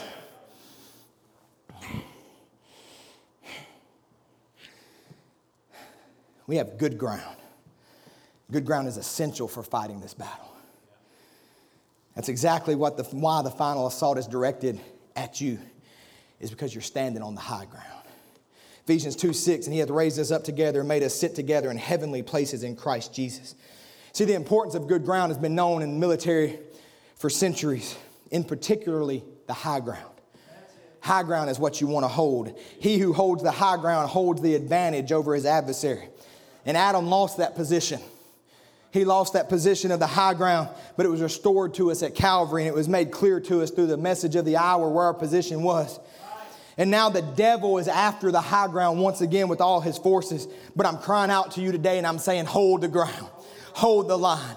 Don't give up an inch. Don't back up any. Throw another grenade. Fight with everything you got. Our ground is the best ground. Our general is the best general. You can be certain. Just hold on this morning. Just hold on this morning. Don't sell out victory when it's just right around the corner. It's fixing to be here. We're in the closing moments of the battle. Just hold on a little bit longer. Hold for your healing today. Hold for your deliverance today. Hold for your joy. Hold for your family. Hold for your friends. Hold for everything you can think of this morning. If it's in the land, it's yours. And it's up to you to defend it. It's your job. Stand there today and defend it. It's all of our land. There's no better ground to defend. What are we fighting for? Your rapture, your joy, your children. You say, I need healing today. Just hold the line. I need healing today. Just hold the line. By his stripes, I'm healed. It's a good ground to stand on. Don't quit. It'll come to pass. Don't back off of it. Despite your symptoms, hold the ground. No matter how long you've held it, hold the ground. Don't move off of it. Brother Branham tells the story of the two sisters that were prayed for in the meeting, and it's weeks and weeks later. And she gets up and she begins to eat something. She said, Brother Branham says, I guess 5 weeks or more. I forget exactly what it was, but she was doing the dishes. She thought, what's this? Because something real strange feeling came over her. And she said, I felt blessed. And she began to eat a little bit. And she ate a little bit more. And before long, he said she had a gastronomical jubilee because she held on. He said the healing angel was coming through. What if he's coming through your neighborhood this morning? Is he going to find you holding the line, standing there on the word of truth? She got so excited, she ran down to her neighbor's house who had the goiter on her throat. Said she felt so good, she wanted to share it with somebody. And so she get down to the house and she said she never heard so much shouting and going on in all her life. She thought, well, what's wrong? She runs in and says, and I'd never realized this before, but the name of the lady says, Lydia, what's the matter? She said, oh, Bertha, I want to tell you, I just got up. I was laying there. We've been awake for a little while. I felt a real strange feeling. We even shook the sheets on the bed. We can't find that lump. It's gone. Now what happened? The angel of God who had pronounced that blessing was passing through the neighborhood confirming it. You see, what if they would have given up, he says. Don't give up. Believe it. Stay with it. God will bring it to pass. Just don't worry. Full of faith. Keep believing. If you're holding on for healing, hold the line this morning. You're going to get your healing. The angel of God is on his way. In the face of cancer this morning, hold the line. Brother Branham says, you on the outside tonight, many of you are sick. Maybe you're real servants of Christ. You did what was right, the best of your knowledge, but a cancer crossed your path. Tumor, blindness, deafness, crippled, something else crossed your path in the line of duty. Then it's time to call a conference. It's time to do something about it. Moses goes over behind a rock. He stayed there till he got marching orders. What are you going to do? Fall back on Pharaoh? He said, speak to the children of Israel and go forward. That's God's army, always marching forward. There's no retreat in it at all. No retreat in God's army. He doesn't have such. We go forward. Amen. Hold the line. We cannot retreat. We have to go forward even when there's nowhere it looks like we can go. Listen, my God still rolls stones. We're in the Easter season. He rolled that stone away. He still rolls stones today. You say, I'm trapped in here. God still rolls stones. There's no way out of this situation, Brother Michael. He still rolls stones. He'll still open a way up for you. But what about when it seems like I got nothing left to fight with? I got nothing left, it seems. Look, all it takes is one scripture. You can stand on one scripture, and yet we've got an entire word open up to us that we can stand on. Martyrs stood with a closed book. Many of them stood there looking at it as through a glass darkly. And yet they stood giving their life. They wouldn't back down. They wouldn't move. It doesn't matter the situation. You keep fighting. I know I've thrown a lot of history things at you today. That's something I enjoy and I read a lot about. I'm going to give you another one here as we're bringing this down.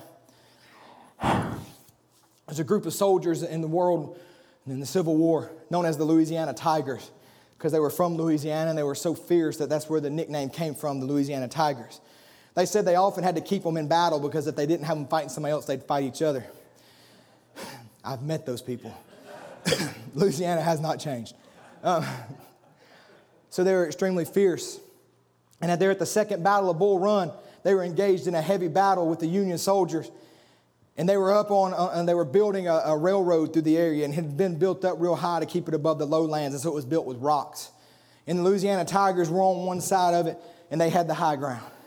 And they were firing down on the Union soldiers, but the Union soldiers wouldn't quit. I tell you, it's amazing as you research and read a lot about the Civil War.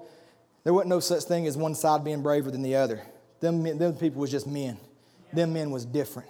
They was so brave, and it was amazing. But the Union just kept coming, and they kept driving them back until they realized, we ain't got no more ammunition. We're out of ammunition. We can't give up this spot. We can't be driven back. So they went searching amongst the dead and wounded, trying to find all their ammunition.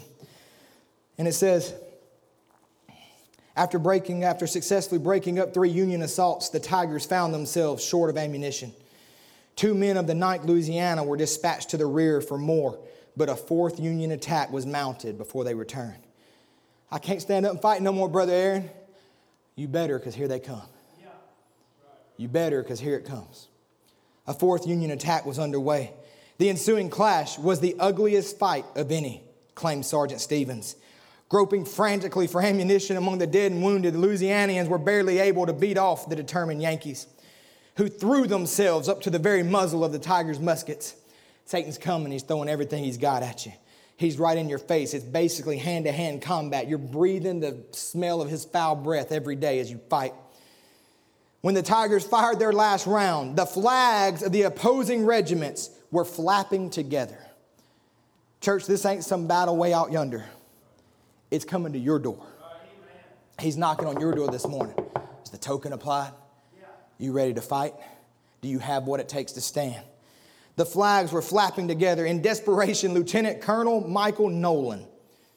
I'm going to shout the same thing this morning.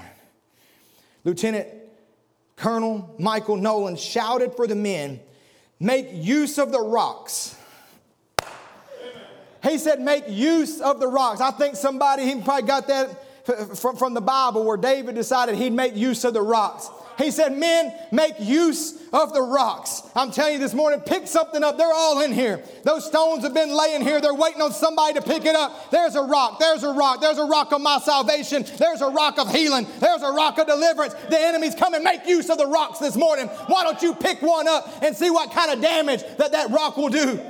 He says, make use of the rocks. Sensing that the rebels were at the end of their rope, the Yankees came charging up the base of the embankment. The devil says, they're at the end of the rope. They got nothing left. They got nothing left, and he sends everything he's got. And I say, make use of the rocks today, church. Pick them up. They're all around you. The promises of God are everywhere. You got plenty to fight with. Make use of the rocks this morning. Pick it up. It says, as they came up, charging the base of the embankment, suddenly fist-sized and melon-sized stones arched out of the smoke that hung over the men and rained down upon them. Such a flying of rocks as never seen before. Woo! I think there should be a flying of rocks in the house of God this morning. Such a flying of rocks as never seen before. Let it rain down on the devil. Let it pour out on the enemy. It says many of the men were killed and battered and bruised because of the flying of the rocks. I hope this morning that there's devils running and surrendering everywhere, battered and bruised and killed, because somebody's willing to pick up the rocks this morning and use them in your defense. Hallelujah. Remember this morning, the battle is for their destruction. It's not for your destruction. You are the end of the line. You cannot retreat. You must hold the line. What happens if I don't hold? What happens if I give in? You lose your children. You give up on your marriage. Lose your healing. Lose your joy. Lose everything. You give in to sickness. You begin to say, all things are as they were from the beginning. The enemy sweeps through the line, and nothing but death, dying, and destruction follows. You got to hold the line. There's no giving up this morning. I'm not giving a single inch. Is there anybody this morning that'll say, I'm not giving a single inch? I'm going to hold the line this morning no matter what. I'm closing with this. I can't help it. I'm sorry. I've been in this stuff for several weeks reading about it. Can't talk about something like this without talking about Stonewall Jackson. I love that story. I'll never forget taking my son Jackson there and pointing out Stonewall Jackson. He said, that's me. I like my hat.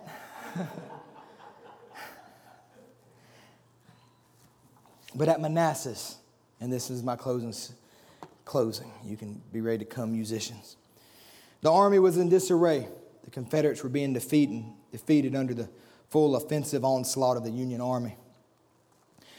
Under heavy fire for several continuous hours, Jackson received a wound, breaking the middle finger on his left hand.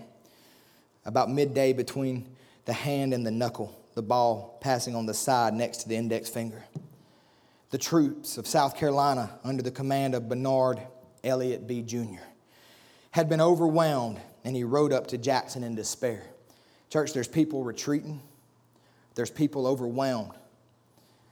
That don't make them bad people. They need to see somebody stand. The children of Israel had no courage until they saw David stand.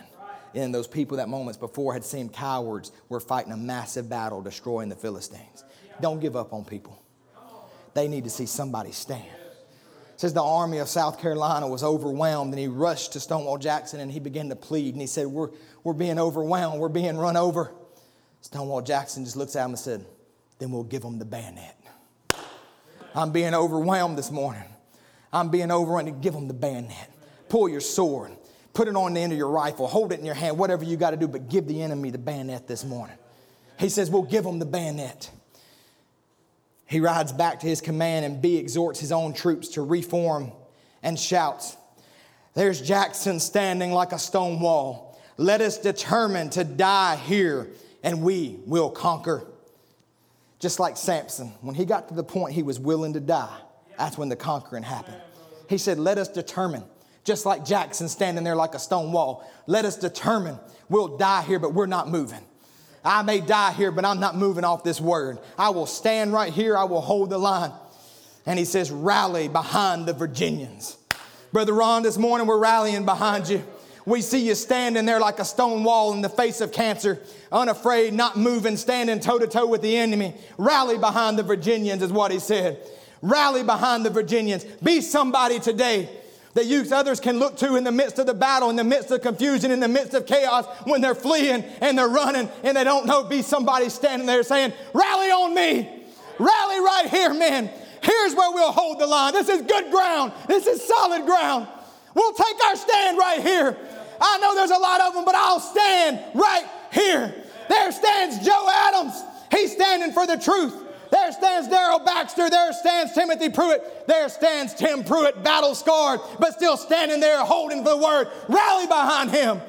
There stands Ron Spencer, victorious many times and soon to be victorious over cancer. Rally behind him. Be somebody that others can rally behind.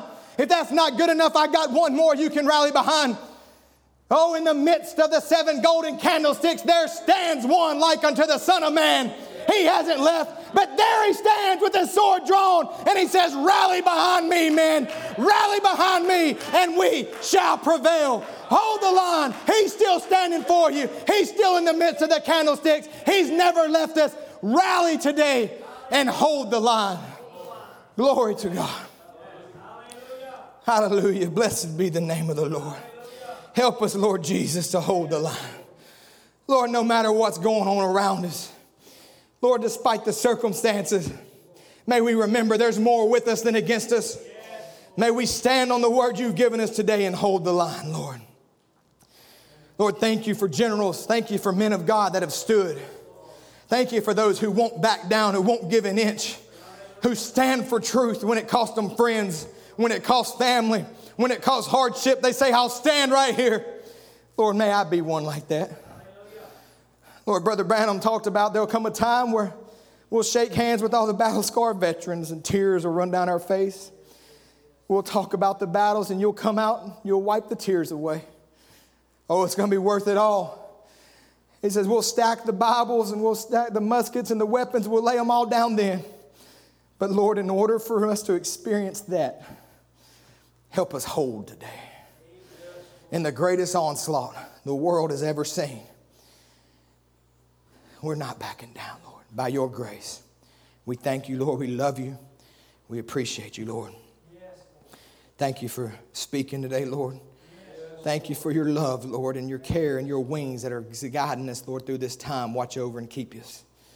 Lord, as we stand for your word and fight this final battle, Lord, I pray you'll drive back this plague that's upon our world and allow us to once again gather together. Lord, we're trusting in you, looking forward to the day we can gather once again. But more than that, Lord, I'm looking forward to gathering with all these people over on that side, Father, and to hear you say, well done. Help me stand, Father. Help me be true, Father.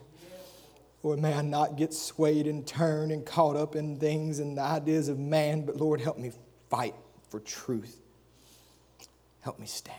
Help us all, I pray, Father. We love you, Lord. In Jesus' name we pray. Amen. God bless you, saints.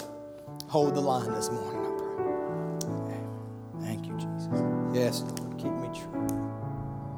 Oh, keep me true.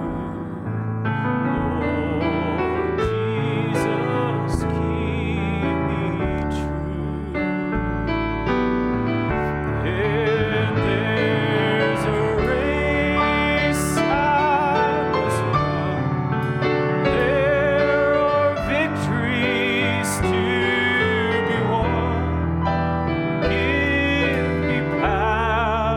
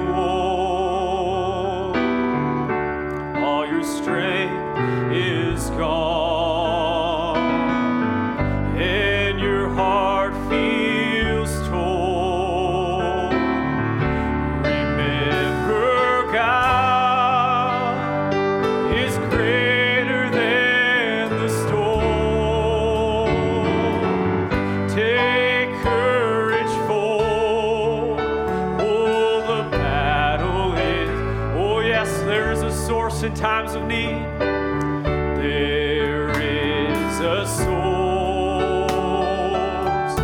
In times of need, oh, He gives me hope. Oh, that brings me,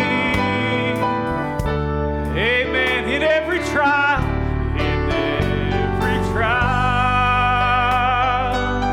through every test. Oh, yes, He stands.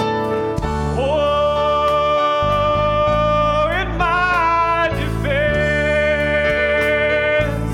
So when the road you walk leaves you tired and worn, all your strength is, oh, when your heart feels torn, remember God, oh, is greater than the storm.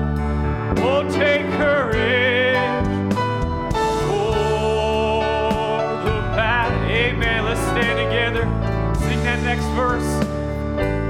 And when the waters rise, He calls my name and bids me come out on the waves. He holds my hand, lest I should falter, and He makes me stand upon the water. Oh, and when the road you walk leaves you tired and worn, all your strength is gone, and your heart feels torn, remember God, oh, is greater than the storm. Take courage for, oh, the battle, amen, when the road you walk leaves you tired and worn, all your strength is gone, and your heart feels cold. Remember God, oh, is greater than the storm. Take courage for, oh, the battle is the Lord. There is a sword, amen, it's right here in front of you. Just pick it up today. Oh, in times of need, that gives me hope and brings me peace in every trial. Oh, in every test, my Savior stands. Oh, in my defense.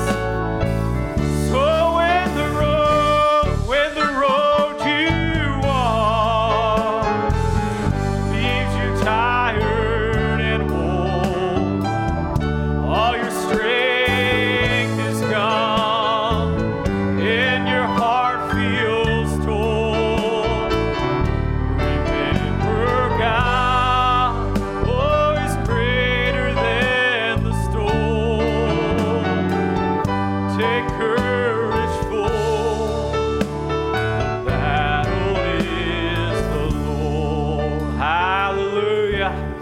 Hallelujah. We enjoyed the word of the Lord today. Amen. Hold the line in spite of what may come your way. Amen. Amen. Just so enjoyed that this morning. Amen. We had a few requests that have come in since our brother Aaron started preaching. We just wanted to bring before the Lord. There's a Sister Rain Davison that sent a message that I have a severe stomach problem. I haven't been able to eat anything but crackers for 7 days now. Just having really severe pain in her stomach. The doctors aren't seeing patients due to the virus. She just asked that we would remember her.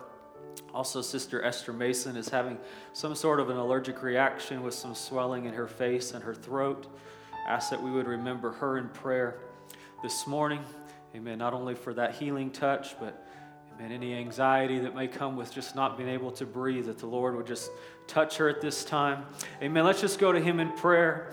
Amen. Standing up for these different ones, as we heard our brother Aaron say, lifting them together as soldiers of the cross. Father, we come to you, Lord. Lord, we thank you for the wonderful word that we heard this morning, Father. Lord, words of life, Lord, that we could stand in the midst of the trial, in the midst of the storm. Lord, not backing down, not turning away, picking up what we have around us, Father, Lord, and using it to fight. Fighting an enemy that we heard this morning is nuts. Lord, as we stand for you and we stand for truth, Lord. Lord, we also stand for these that have asked that we remember them in prayer, Lord. The Sister Rain, Lord, that you would touch her stomach, Father. Lord, that she may have a complete healing, Lord. And our Sister Esther, Lord, as she's, Lord, needing a touch from this reaction that she's having, Father. Lord, heal her body, Lord. Calm her nerves, Father. Lord, come on the scene and bring that peace of God that passes all understanding. Lord, we ask for these needs, Lord, and the many other requests, Father.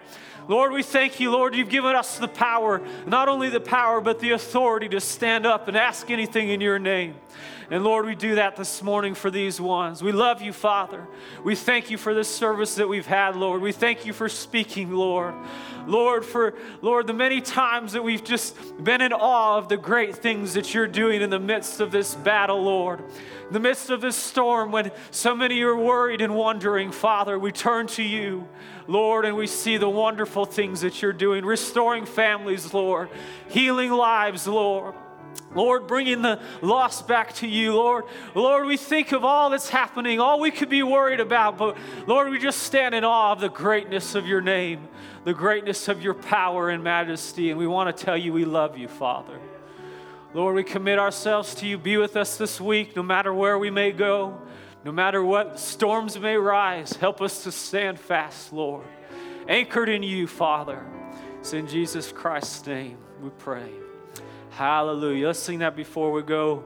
Upon life's boundless oceans where mighty billows roll. Amen. I've anchored in the rock of ages. Amen. Amen. Amen. Upon life's boundless ocean where mighty billows roll, I fix my hope in Jesus, blessed anchor of my soul. As trials assail me, storms are gathering gold, I rest upon His mercy, I trust Him more.